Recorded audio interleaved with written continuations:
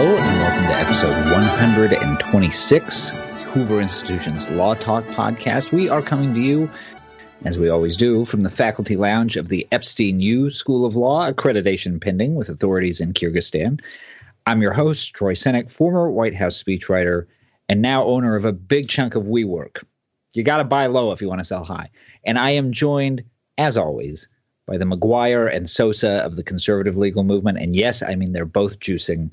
They are Richard Epstein, the Lawrence A. Tisch Professor of Law at NYU, senior lecturer at the University of Chicago, and a senior fellow at the Hoover Institution, and John Yoo, the Emanuel S. Heller Professor of Law at the University of California, Berkeley, visiting fellow at the Hoover Institution, and former Deputy Assistant Attorney General in the Bush administration. Can I say something? Yes, you may. No, you may not. We're so out of touch with the millennial generation. Okay, when I've you stipulated, but why? You say me and Richard are juicing, they think we've got these Vitamixes into which we're pouring huge amounts of vegetables and concocting some evil brew to make us healthy. But you actually really nothing could be further from an accurate characterization of John Yoo's personal life. You mean juicing in the sense of taking steroids to hit lots of homers? Hell yeah. In favor of, because that's right. By the way, both of these guys are derelict characters. So why are you equating us with them? You know, there's only so many duos in the world, gentlemen. We've got 126. Okay. I mean, no. I mean, also, is P.T. Barnum your model of moral probity that you want to be? Actually, turns out to have been a very interesting and complicated guy. So there are at least two sides. I think there was a long piece on him in the New Yorker, or one such magazine, which was actually kind of interesting. He did have some ability, God knows what. But I do not wish to vouch for him. But I think at least nobody remembers what their sins are. Whereas with Sosa and McGuire, will either of them ever get into the Hall of Fame? What do you think? No. Isn't it? No. Although, didn't McGuire get a job? McGuire was hired as a manager or a hitting coach. He's a hitting coach. The league. But no stipulated, no asterisks next to either one of your names. By the way, we do need to get to the substance. We've got a limited amount of time. But when last we left you, John, you were on the cusp of your exotic visit to Greece. How did that play out? Oh, it was awesome. Although I found Crete, I hope people don't hate me for this, I found Crete a little bit disappointing. It was beautiful beaches and resort, but, I went to the start of the Minoan civilization, Knossos, which was kind of interesting. Although it had been wiped out by a volcano, there were these gigantic stone blocks which had been reassembled. So I thought that was really interesting until the tour guide said that the blocks had been reassembled by some English adventurer in the beginning of the 20th century, and he used cement, and he had put the blocks back together basically the way he thought best. So it was kind of like as if recreated rocks. Yeah, it was like Harrison Ford in the Raiders of the Lost Ark had kind of built himself a castle. Yeah. Disappointing. Well, but look, I mean, you have to remember these British entrepreneur types, like the Elgin Marbles and somebody, were the ones who saved all the stuff from ancient Greece from desecration, in part from the Turks. So don't remember that. If you recall when the Parthenon blew up, 1600, whatever it was, do you know why it blew up? It blew up because the Turks were using it as a munitions dump. Right. Right. So, yeah, I mean, right. so let us praise the Colonel Blimps of this world, because they did a great deal of good in terms of what's going on. So 2 votes for imperialism, not 3, but 2. I was going to say 5 minutes in, and there's an interesting Richard's gone on the record in favor of P.T. Barnum and the removal of the Elgin Marbles. I'm actually with him on the Elgin Marbles, but there's an interesting legal issue, because what the Greeks did is they built a brand new museum called the Acropolis Museum, right next to the Acropolis, and it has a modern space that's like a modernized version of the Parthenon, and they have all the marbles up there, because Lord Elgin didn't take all the marbles. He left behind the ones he felt of inferior quality. So they have spaces for all the ones in the British Museum. And there's like a little note saying we're reserving these spaces for when the marbles are returned. when we get our marbles back. Yeah. Now, the interesting thing is, does Greece have a legal right to demand the marbles back? So you've seen Italy and Greece have been suing different museums around the world, including the Getty Museum in LA. Yes. And although I'm not sure what the legal principle is. Well, John, a little bit of information may here go a long way. Never a case, but go ahead. Don't let that bother you. But some of the stuff that was sold was smuggled illicitly out of the countries when it was smuggled out without getting the appropriate permits. And those cases are a lot easier than the Elgin marbles, which were taken when there were no safeguards in place. The other argument is, okay, we didn't have to take them out at that particular point in time. They'd all be destroyed in the present time. I don't think the Elgin marbles are going back anytime soon. But, I could be wrong. It might well be that the British and the Greek government reach some kind of a deal. You put them there for part of the year. You put them here for another part of the year. That's possible. I don't see what right any of these countries have to get any of the stuff back. Well, John, that's because, you're the true imperialist, John. You're the true imperialist. Finders keepers. No. Finders keepers. That's a well-known principle of international law. But the correct principle is not the finders keepers, which gives the finders protection against the rest of the world, but the finder always has to yield the title to the true owner. And so what you have to do is, if they're finders, then they don't have a superior title. And why didn't the French have to return every painting in the Louvre that Napoleon stole from all the Italian? They probably do. I mean, I think those are cases. The true owner trumps the finder. Go back to Henri and Delamerie, the famous case about the stone that the jeweler stole. And you can see the English principles emerging as early as 1721. This is, I think, somewhat off the topic of current conversation. Yes. I'm glad we were able to keep it. It's all of extreme interest. We have to get educated. Hit the gavel on tangents. We're in big trouble. Exactly right. About the Jus tertii, which brings us back to Roman law.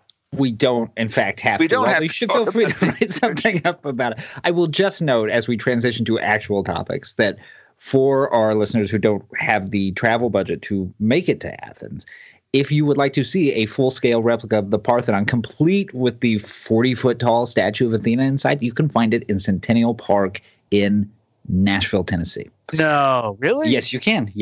Centennial Park, Nashville, Tennessee. Nashville once fancied itself the Athens of the South because of the number of institutions of higher education that are there. So this was erected for – someone's going to correct me in the comments. But a Athens barbecue. Oh, you're going to get a lot of nasty mail from Memphis. All right. So getting onto our actual topics, we got to start with impeachment. When last we gathered for this show, we were at the very start of this. We had just gotten the news that there was a complaint with the Inspector General for the intelligence community about a potential quid pro quo between President Trump and Ukraine. I'll just start with this. Through all the twists and turns of the last month, we could do a whole show just talking about those. Have either of you moved off of your position in that previous conversation, which was, some of this might not look good, some of it might even be unsavory, but there is just not enough here to support impeachment? John, I'll start with you.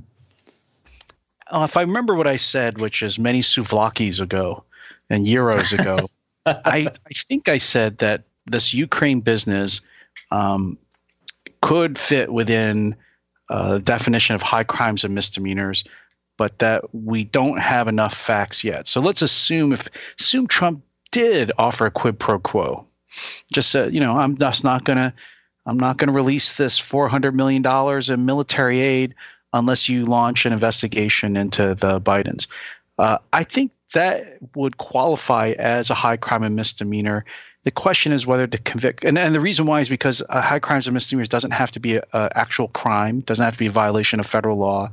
It could be some situation like this one where a president puts his personal interest above that of the nation. And the founders talked about that. They talked about cases like Louis XIV paying off British kings not to intervene in the continental wars and so on. So I think it is of the quality, but I don't think this is enough. But that's a sense of judgment. Sort of like I don't think a court would want to convict on these kinds of facts. I think the framers would have rather had us go into the election and the American people make their judgment that way in November on whether they disapprove of Trump or not. Richard, how about you?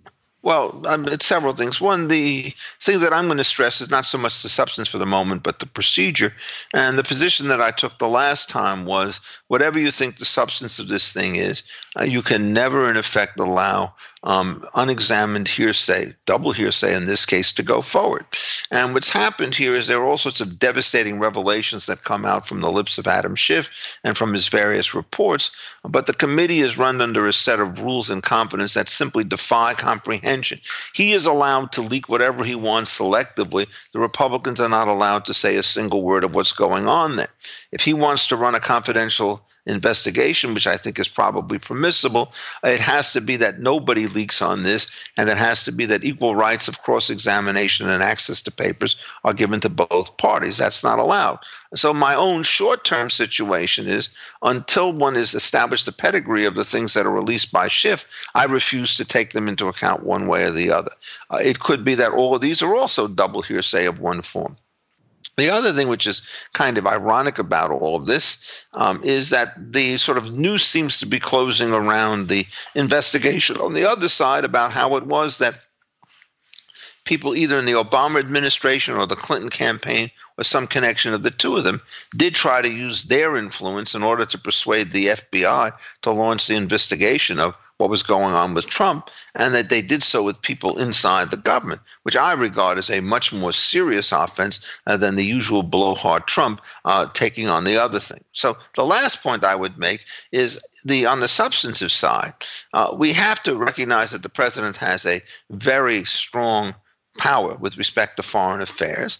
We also have to recognize that if there's no quid pro quo in there, that is, they just don't say anything, if you are the president of the United States and you now have information that somebody has a potential conflict of interest because his son has worked for Burzum, the major energy company in the Ukraine, that's a legitimate topic for investigation. It certainly would not be an impeachable offense if he tried to investigate this from the American side. Then the question is, if he can't investigate what's going on in the Ukraine, I don't think it's illegal for him to ask the local government to do that. The whole question then is, if you have a legitimate justification and a corrupt motive, which I think the last would qualify for, how it is that you trade those two things off.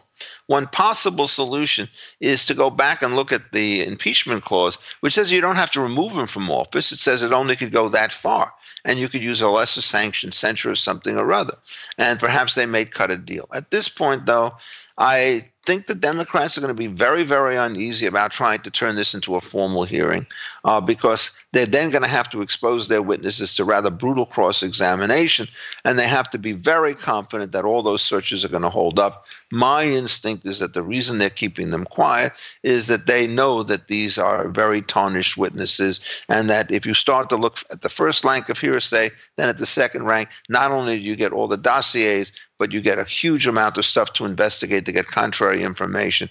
And I don't see this working, at least at this particular point. Mind you, this is said from a position of somebody who doesn't really know what the evidence is. But, I'm a proceduralist on this, and I will not examine evidence which I think is utterly inadmissible because of the way in which it's been put together. John, how about that process point that Richard is making? Because it echoes the complaint that you're hearing from congressional Republicans, and the one that the White House itself is actually using to avoid cooperating with a lot of this, is that this process is all wrong, that if the Democrats want to do impeachment, they ought to do impeachment, they can call a vote, but instead they're doing all this committee testimony behind closed doors, and as a result, the versions of this testimony that are most favorable to Democrats are the ones that are leaking out. How much weight do you give to that critique, that there's something fundamentally unfair about this process? That's an interesting question, and there's a difference between what the Constitution requires and what makes good sense, good policy sense. With the Constitution, I don't think that the Senate or the House has any constitutional obligation to give Trump or anyone else any kind of due process or follow any procedures. And I think this was made clear in the Nixon case. Again, not the President Nixon, who always loses at the Supreme Court, but Judge Nixon, who's totally unrelated but still loses because his name is Nixon.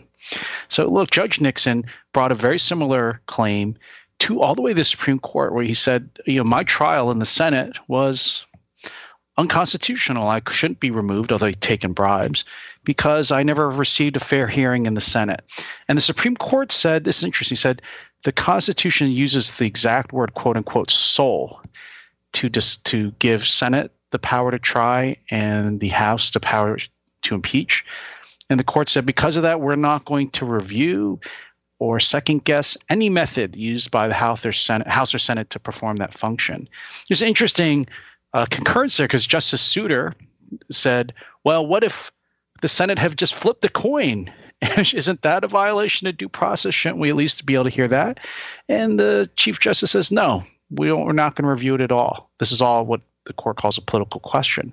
So because of that, I don't think the House owes any constitutional process of any kind that would be reviewed by a court. On the other hand, this is what I argued in this piece I had in the Washington Post last week. It makes sense for the House, though, to offer the fullest, most transparent process if they really want to win.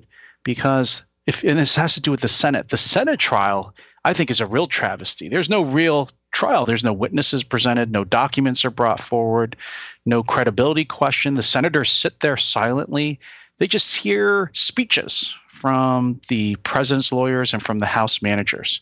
And so because of that, the only full airing we're going to ever have of the evidence, the only testing of it, the only alternate arguments, the only debate we'll ever hear about what's a high crime and misdemeanor will take place in the House. So if you're the Democratic majority, you want to actually persuade the American people that President Trump should be removed, you want to have the most open, full-throated process possible in the House. So I think the House is actually being very self-defeating here. The more they pursue these procedures you talk about, Troy, the worse they're going to do, the more it's going to be easy for Trump and his supporters and the American people to conclude the whole thing really was a kangaroo court and a sham trial. Okay, so I'm making you both White House counsel for a day, and I'm depriving you of the ability to immediately resign. What are you telling the president right now about how to navigate this? Richard, I'll start with you. Yeah, what am I going to tell the president on what to do? Well, Richard said he wanted him to resign on the first day. So. Yeah, no. Look, I mean, I'm this odd position is I don't think the case for impeachment is made out. I would dearly love for the president to resign under ordinary circumstances. Understand that he cannot resign under this kind of pressure because it would be treated by everybody as a serious admissions of guilt. I think that the first thing I would do is I would basically hammer on the corruption of the process. And then I would demand that on the Republican side, there'd be an incredibly intensive cross-examination of all of the particular witnesses. One of the things that was discussed in the Nixon case, that is the one that not about the president, but about the judge, was whether or not you could have a subset of the Senate hear the particular case, allow witnesses to be presented, then give a summary and a report, which could send up to the other body, which could then conduct some additional investigation of a limited sort if it thought it wanted to do so. So I think, in effect, that's perfectly appropriate for lesser officials, but it's quite clear to me that in this particular case, if it's the president, it has to be a full trial before the whole Senate. I think I would want to really press very hard on what the rules of the Senate are going to use. I don't think if this is going to be a case in which you're starting to talk about credibility of witnesses and so forth, that it's appropriate to give each senator 5 or 10 minutes to ask his or her questions and then move on to the next one. I think you actually really do have to do this as much more of a traditional trial in which you give lawyers for both sides pretty powerful discretion in terms of the way in which you run examination and cross-examination, and that can take for a very, very long period of time. I do not see how you could run a trial like this, given all the shenanigans that have happened so far in so many different ways, in less than months. I mean, quite literally. So I think once one understands that, what's going to happen is the advice I would give to the Republicans is to go to Mitch McConnell, and to tell him, look, you have to run this thing as a real trial. You can't use any shortcuts. And this is not an appeal. This is not a case where the facts are admitted and you're trying to figure out whether they weight the situation, which was the case basically in all three impeachments we had to face with, starting with Andrew Johnson, going through Nixon and through Clinton. This is something where, in effect, everything that's important has been disputed. And I think it's insane to try to run that kind of process in the middle of an election. I think the Democrats will find it even worse. They don't know who their candidate's going to be, but this thing will suck everybody up and require them to be in attendance. And that's another thing that I would say if I were Mr. McConnell. You're a judge. You can't miss these hearings. Sorry, Miss Warren, you can't go out and campaign. You have to sit here. Sorry, all you Republicans, you have to stay as well. If you actually start going through all that stuff and come up with what you think to be a sensible set of protocols, this thing turns out to be completely unworkable, and unless until you get some kind of admissions from wrongdoing. And that's the only time that we had that was with respect to Nixon, where once the tapes were released, everybody knew what the evidence and what the record was, and it was just a matter of time. There's no equivalence in this particular situation on the strength of the evidence that we thus have.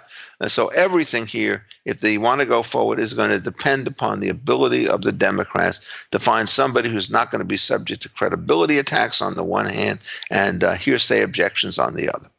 John, how does that square with the advice that you would give? I actually might even be more aggressive than Richard. I'm going to say that every podcast just to get him to make that sound.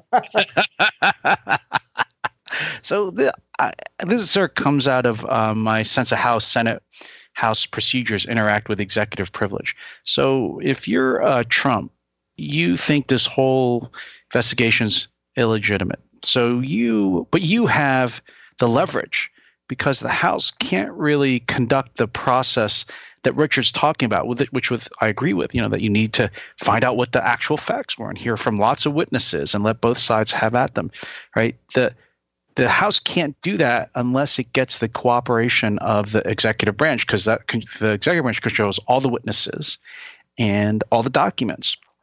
Right now, you're seeing a lot of witnesses who either the White House is just allowing to testify or they are defying White House orders not to testify. So if you were Trump, what you should do, I think, is to get leverage, to get the House to do a fair process, to follow the kind of rules that Richard's talking about. What you should do is order all executive branch officials not to testify or cooperate in any way, even to the point where you might sue them to stop them from appearing in front of Congress. Then Congress would have to issue a subpoena to force them to testify.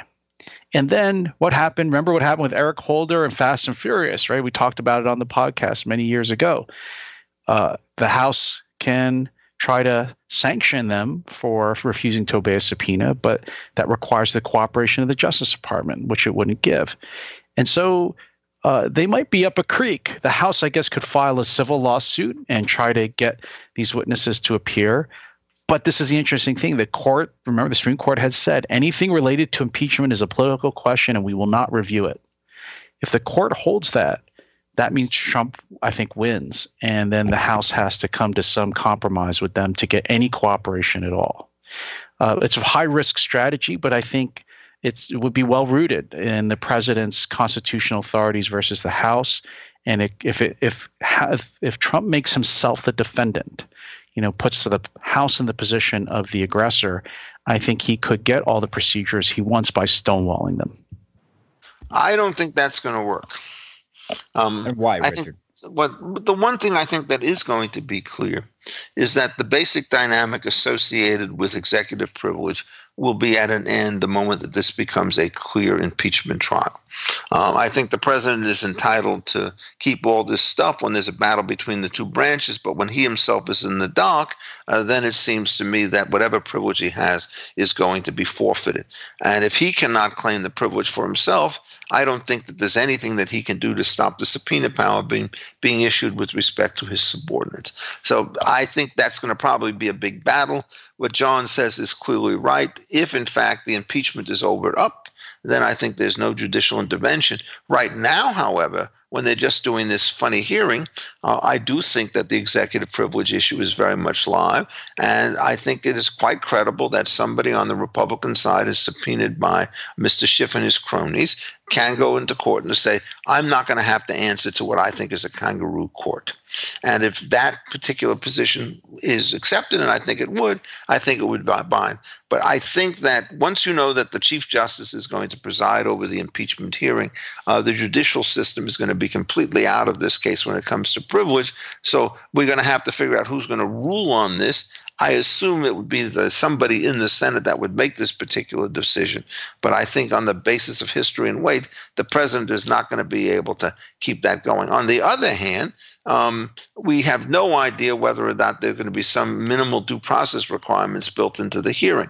It would be an outrage if it were not for prudential reasons, and I'm sure that given the delay that is necessarily entailed by fair processes, Mr. Mitch McConnell is going to do that. He is quite right to say that it is not within his power, unlike nominations for various courts, to simply say, I'm not going to hear the case, but it is within his power to figure out how you structure the rules of the game.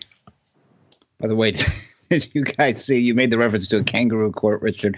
I don't recall who this was, but the Republican member of Congress who made reference to this as a kangaroo court and thought that was a Captain Kangaroo reference. Oh. It's a great piece of video. Well, all right, fellas. So we are on new ground. This being the October show does mean that we've got a new Supreme Court session to consider. And there's a bunch of cases I'm sure we'll be revisiting as they come up. But for now, let's just work through some of the top shelf stuff, and you can give us a sense of where you think the court might go and where you think it should go. And I want to start with this abortion case out of Louisiana. This is similar to the one that we saw from Texas a few years ago. In both of these cases, you had state law requiring doctors who perform abortions to have admitting privileges at nearby hospitals. Most of them don't. So this has the practical effect of significantly reducing the supply of legal abortionists. In Louisiana, the argument is that this would effectively reduce it to one doctor who could legally perform abortions. Now, when the court heard the case out of Texas, which was in 2016, they struck that law down 5-3, but that was a Kennedy decision in a case where the Scalia seat was still vacant. So you've got a somewhat different court now. Now, John, correct me if I'm wrong on this, but I think this all goes back to the Casey case, right? In the early 90s, where the ruling prohibited states from placing an undue burden on the right to abortion. So how do you ridiculous undue burden test? Well, so walk us through that. How do you see this? How do you see this playing out? How should it play out? Give us a sense of the context here. So you could look at it as a matter of sort of pure judicial politics, or at the sort of less partisan matter of doctrine. If you want to look at it just a matter of pure politics, the Texas case, which involved a statute pretty much similar, if not identical, to the Louisiana statute, the court, as you said, was 5-3. Justice Scalia was not on the court anymore.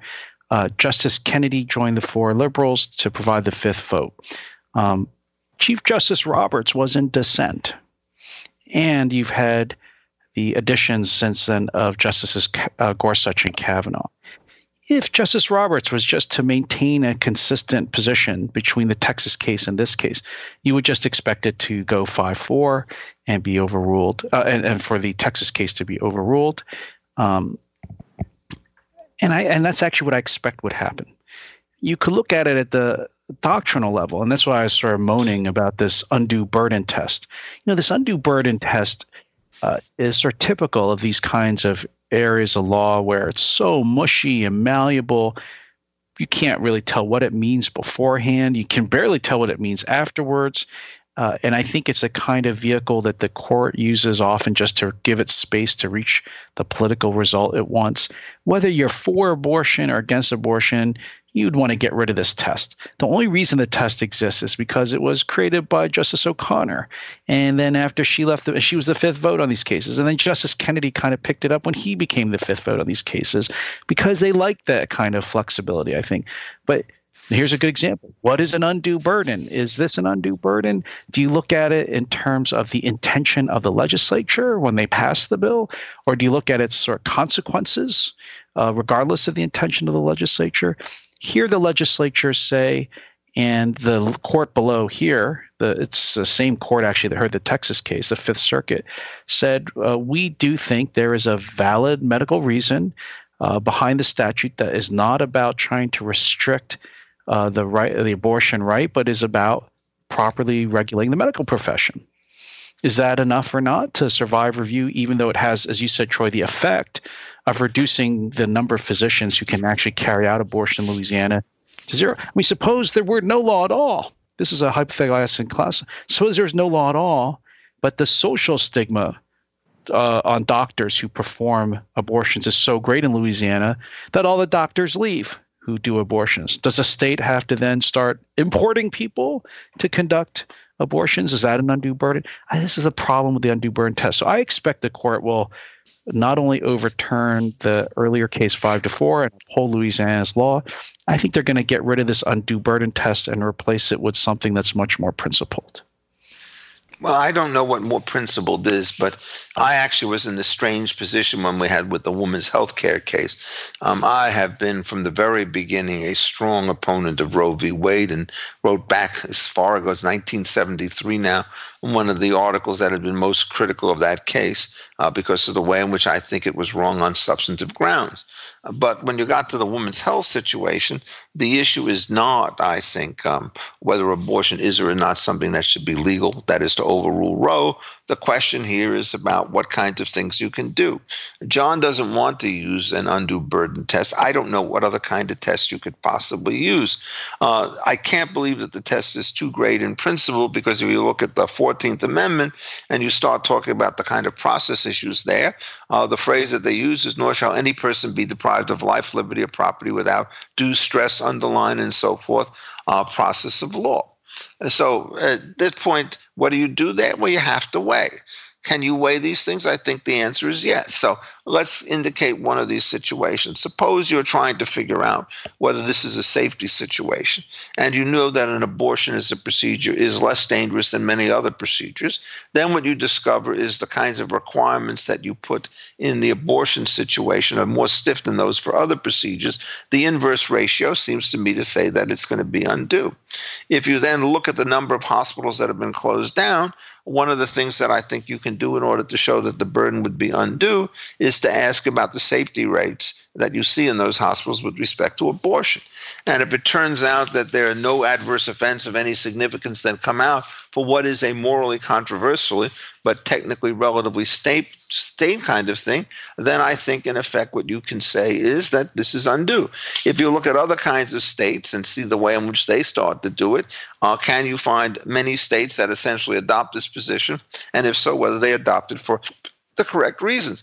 When I looked at the women's health care case, I was surprised that it wasn't unanimous the other way, because frankly, given the fact that you're knocking out abortion care for virtually everybody within the state, leaving at most one clinic open, that seems to me to be a de facto ban, and the standard of justification is going to be a little bit higher than might have otherwise been the case. So I'm pretty confident that when you start doing this and you're looking at the Kavanaugh and the Gorsuch case, the question I'm not asking is whether they're pro or anti-abortion. The question I'm answering is whether or not they can separate the second-tier question of undue burden from the first-tier question of revisiting Roe. And if they can, I would think that they would probably vote to strike this statute down. I, who am a very strong opponent of Roe and never to be within 1,000 miles of a Supreme Court seat anywhere at any time for any reason, I would, I think, probably vote to strike down the Louisiana statute. All right. Move you on to the next one. People who are administrative state watchers will appreciate the fact that there is a case before the court involving the structure of the Consumer Financial Protection Bureau, which may sound obscure, although probably not to our audience, but just hear us out on this one. So the CFPB is a creation of the Dodd-Frank law. It's an independent agency that is supposed to do, well, what the name says, consumer protection in the financial sector. What's at issue here is its structure. The CFPB has a director, and according to the authorizing statute, I'll just read you the quote here. The president may remove the director for inefficiency, neglect of duty, or malfeasance in office. So in other words, only for cause. So you have an agency housed within the executive branch where the president is by statute powerless to remove the chief executive for policy reasons, even though that executive is serving in the executive branch. The Trump administration thinks that's unconstitutional. That resulted in this incredible vignette where the White House said that they were giving Mick Mulvaney, who apparently does 2 out of every 3 jobs in the executive branch, they were giving him the reins of the CFPB while the incumbent director was still in the building refusing to leave. So, John, I'll start with you. Parse this for us. Is the structure of the CFPB unconstitutional? It is a great question. As you say, administrative law and separation of powers junkies will love it, but it's also extremely important as to consequences, because this CFPB, it might be, along with Obamacare, the two largest expansions of the administrative state that happened under Obama. If this goes down, all these regulations and enforcement actions by the CFPB, like regulating credit cards, the CFPB thinks it can regulate basically any consumer finance transaction in the country, auto loans, home loans, go on and on. It will strike down a lot of expansion of the administrative state. I think it's unconstitutional, but I also have to say the court has never decided a case like this, because this kind of creature that was created by Congress has never existed before. As you say, the statute provides what we call for-cause protection for the head of the CFPB, the director, currently held by Mr. Mulvaney. Usually, those protections are given to members of a multi-member board, like the FCC commissioners or the FEC commissioners, and so on. I don't think there exists actually an administrative body with the powers of the CFPB where that protection is given to one person who governs the agency by himself, has no board to report to, and makes it even more acute, does not draw his funds from congressional appropriations. Yes, actually gets all the money from the Fed and from its own fines and revenues. So the amazing thing is that this might be the most independent agent in the entire federal government, who's protected from executive control and legislative control. Now, but the other thing is, I can't point you to a specific case that says this is unconstitutional, because we've never seen a creature like this before. But I think it's a violation. Although I think most of these commissions are violations. I don't think any executive branch officer can be protected by for-cause provisions, even though the Supreme Court upheld it. And that one case where it upheld it was the independent counsel, and look at all the trouble that caused. So I think I've been proven right about that point. And I think this case presents a great opportunity for the Supreme Court to start returning our Constitution's separation of powers back to the original vision and slaying this creature that came out of the depths of the Obama Congress and putting it back where it belongs. So, Richard, I want you to respond to any and all of those points that you want to, but I want you to start you with this, because John just raised it there a moment ago, or at least a related point. There was a piece at Vox about this case warning about the potential malign effects of what, by their lights, would be an adverse ruling here, where Ian Millhiser wrote, I want to read you the quote, "There is a chance, albeit a very small one, that the Supreme Court could strike down the CFPB in its entirety. There's a somewhat greater chance that the Supreme Court could disallow quote-unquote independent agencies in which the leaders of those agencies are protected against removal by the president. President Trump, in other words, could gain the power to fire members of the Federal Reserve Board who refuse to inject steroids into the economy while Trump is running for re-election." How should we think about that claim, and more broadly about how independent agencies do and don't fit into the constitutional architecture? Well, first of all, I think there's zero chance that what they will do is reverse cases like Humphrey's estate, which essentially said that there are certain high-level officials that can be insulated by for-cause provisions from removal. This is not a court that's going to do that. The Chief Justice doesn't believe in it. I think the really important feature is the way in which this case was actually argued when it wasn't in the Fifth Circuit, but it was in the District of Columbia Circuit Court, where a lad named Justice Brett Kavanaugh wrote an opinion which says, if you wish to give these people insulated power, what you must do is to make sure that they have shared power. You cannot put that kind of power in one person, give them a total budget on the one hand, a term of years which lasts 5 years, so that, i.e., it goes necessarily into the next president's term, that all of this simply concentrates too much into the hands of one person. I think that's the argument that was rejected by Judge Pillard, I think it was, and when she overturned him on an unbanked position. And I thought that that was a particularly weak opinion, because it was, oh my God, the administrative state is so complicated that we just have to abide whatever they're going to do, no matter how obnoxious it starts to think. So I think it's going to be a very narrow opinion, and I think what they're going to constantly stress under these circumstances is excessive independence, excessive power, and that is concentrated into the hands of a single individual can't do it. And if I'm not mistaken, this is about the federal housing stuff, right, and the Fannie Freddie statutes.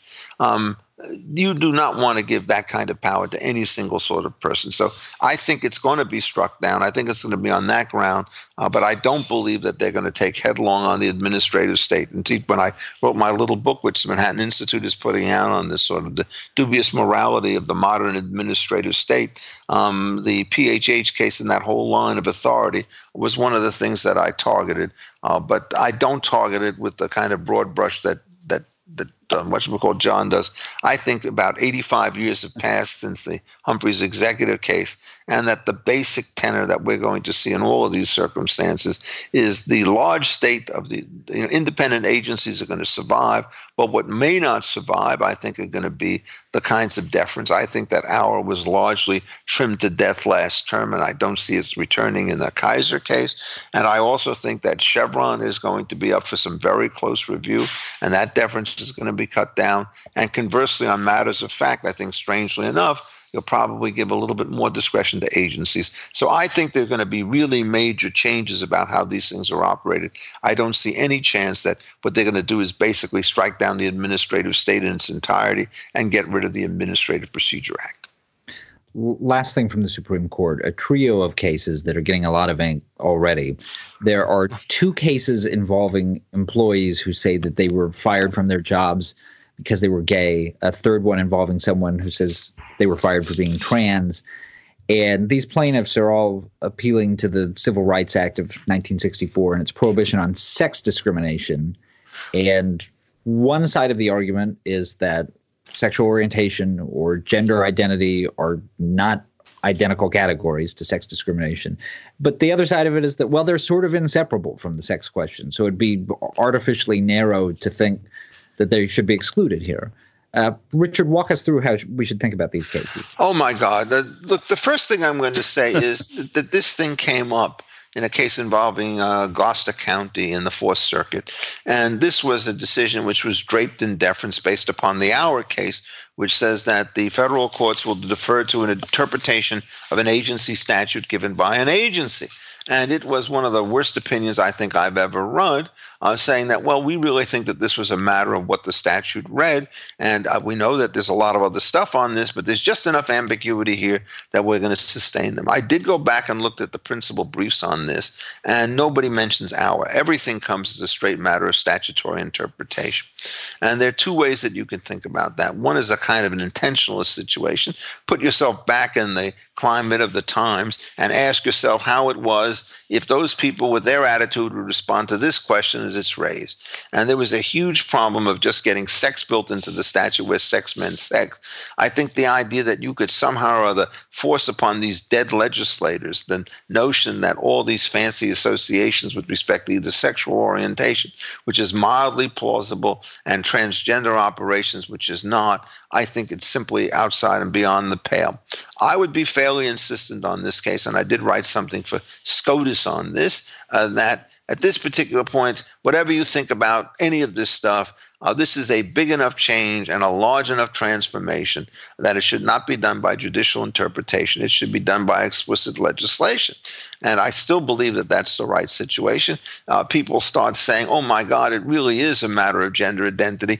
But then there's the really crazy notion that somehow the biological sex, which everybody referred to, is not relevant, and gender identity is. In some of these cases, like when you're dealing with people who have gender dysphoria and other kinds of ailments, I think all sorts of accommodations are appropriate, not required by the statute, but appropriate nonetheless. But I think when boys want to declare themselves girls to ruin female athletic competitions in similar situations, the thought that that should ever be done by legislation or otherwise, I find simply incomprehensible. It utterly destroys women's athletics. Every single international body that has to deal with sex and transfers back and forth has rigorous tests to make sure that men don't smuggle themselves into women. Nobody cares if a woman tries to smuggle herself into a men's event because they know it's not going to matter. And I think, in effect, that knowing what the world is on this particular issue and how everybody responds, if you want this to be done, Congress has to do it. And frankly, if Congress did that, I think it's sufficiently twisted that somebody might be able to dream up a sensible constitutional objection to that. So I think when you get the Gorsuch and the Kavanaughs and the Roberts, I think that the conservative 5 are going to be absolutely as one. I'm not sure what the liberals are going to do on this question. It's kind of complicated, and we're going to have to figure it out. So I think at least 5-4, and it could be 6-3 or even 7-2. I think that Ginsburg and the Sotomayor are going to vote for the fashionable side. I think Breyer and Kagan are not so sure. It's possible that you'll get different results on the transgender issue than you will on the sexual orientation issue. It's an easier stretch on sexual orientation and on the other, less transformative. But I think, in effect, that they're not going to go beyond. They're going to write a relatively short opinion and a very elaborate and long dissent going the other way. John, as someone who lives in Berkeley, California, where being trans is maybe the single biggest leg up you can have in the application process, how do you think about that? I agree with Richard. I don't have any deep thoughts on this one, although you got me thinking about how many people in Berkeley have more than 2 legs. I don't know. I just think that if you look at the history and the passage of the statute, there's just no way that members of Congress in 1964 would have thought that we were extending, protection against discrimination to gender identity or sexual orientation. They probably, a lot of them, didn't even know there were such things as differences in sexual orientation or gender identity. So I just think this is one of those cases where the statute's pretty clear in terms of its text. Congress would not have held a different understanding. And if people want to extend discrimination protections to these other classes, which is perfectly fine with me, they should just amend the law to do it, which they easily can. All right, gentlemen. So as we close, our producer has been begging us to the point of desperation all week to discuss something said in court by one of the president's lawyers. So there is this case, which we've talked about before. It's now at the appellate level over whether New York state prosecutors could enforce a subpoena for President Trump's tax returns. This is both personal and corporate. And the president's lawyers have been arguing that as president, he's immune from criminal investigation, that this is what the impeachment power is for, and short of that, you can't touch him. So the DA's office raises this in the courtroom and says, well, what if Trump actually carried out that bit of hyperbole from the campaign trail? What if he actually shot someone on Fifth Avenue? Would he be immune to any immediate consequences for that outside of impeachment? And later on, one of the judges raises this with Trump's lawyer. And he asks, I'll read you the transcript here. Local authorities couldn't investigate. They couldn't do anything about it. Nothing could be done. That's your position. And William Consovoy, Trump's lawyer, that is correct. That is correct. So Scott Immergut, Law Talk producer extraordinaire, and bon vivant puts it to the two of you. Can the president of the United States actually shoot someone on Fifth Avenue and suffer no legal consequences absent impeachment? John, I'll start with you. No. Are we starting with John? No. But if it was on First Avenue, it would be fine because there's already too much crime there. Just kidding. I think the president's lawyer, personally, is a really good lawyer, fine lawyer, Will Consovoy. And I understand why he has to take this position because he wants to prevent a parade of horribles or slippery slope. But I think the answer is wrong. And I think it's already foreclosed by Clinton versus Jones. Clinton versus Jones case held that President Clinton could not claim an immunity from a sexual harassment lawsuit by Paula Jones for conduct that had occurred before he was president. And the case makes very clear there, even though the presidency is unique amongst our government branches because there's a single person who's the head of the branch. So the branches, the presidency and the person are the same thing. But the court was really clear. Our law distinguishes between what the president does as an officer of the government and what the president does as a private citizen. The Trump argument, which has been made by, not much by Clinton, but was originally made by Thomas Jefferson, actually, that the person of the presidency, the person of who is the president and the office somehow merge, and that individual gets all these protections, it just doesn't fly. So I just think it's quite clear. If the president does something in his private capacity, he is subject to the full authority of the law, just like any other private citizen. And I think in the end, he's going to have to turn over these tax returns. It may take a while. It may not be till after the election, but he is going to have to turn over those tax returns sooner or later. Yes, well, I think the key question is it sooner or is it later? The Clinton case was one that simply said that you could run a deposition with respect to the president at that time. I thought that case was completely wrong. I believe that depositions could be utterly devastating, as they proved in that illustration. I think that the proper response under these circumstances is as follows: to say that you can essentially collect whatever document evidence that you want on the president. You can prepare whatever questions you want. You may be able to even take testimony from other witnesses, but you can't do anything.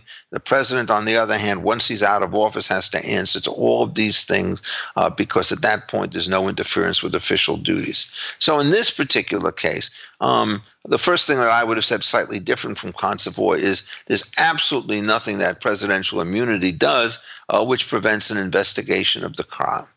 So that what happens is you could get your witnesses, you could take their testimony, you could preserve their records, you could put them on tape. What you cannot do, I think, is to indict the president at this particular point in time or to sue him. What happens is now that you've got all this stuff preserved, you also get the benefit that all statutes of limitations are waived. And the second he's out of office, you could land on him with a ton of bricks, including even the murder on Fifth Avenue hypothetical. And I think that these things are more. I think it's wrong, as John has suggested, or at least I strongly disagree with the notion that you could go after the president for anything which is not related to his official duties. The president gets drunk and he's now on a driving offense. Can you basically put him in jail because this is private, not public? No, I think so long as he's in office, he is insulated from just about everything. But after he leaves office, he can be exposed for anything. But I don't think it simply says that the rule of law requires that the public officials do nothing.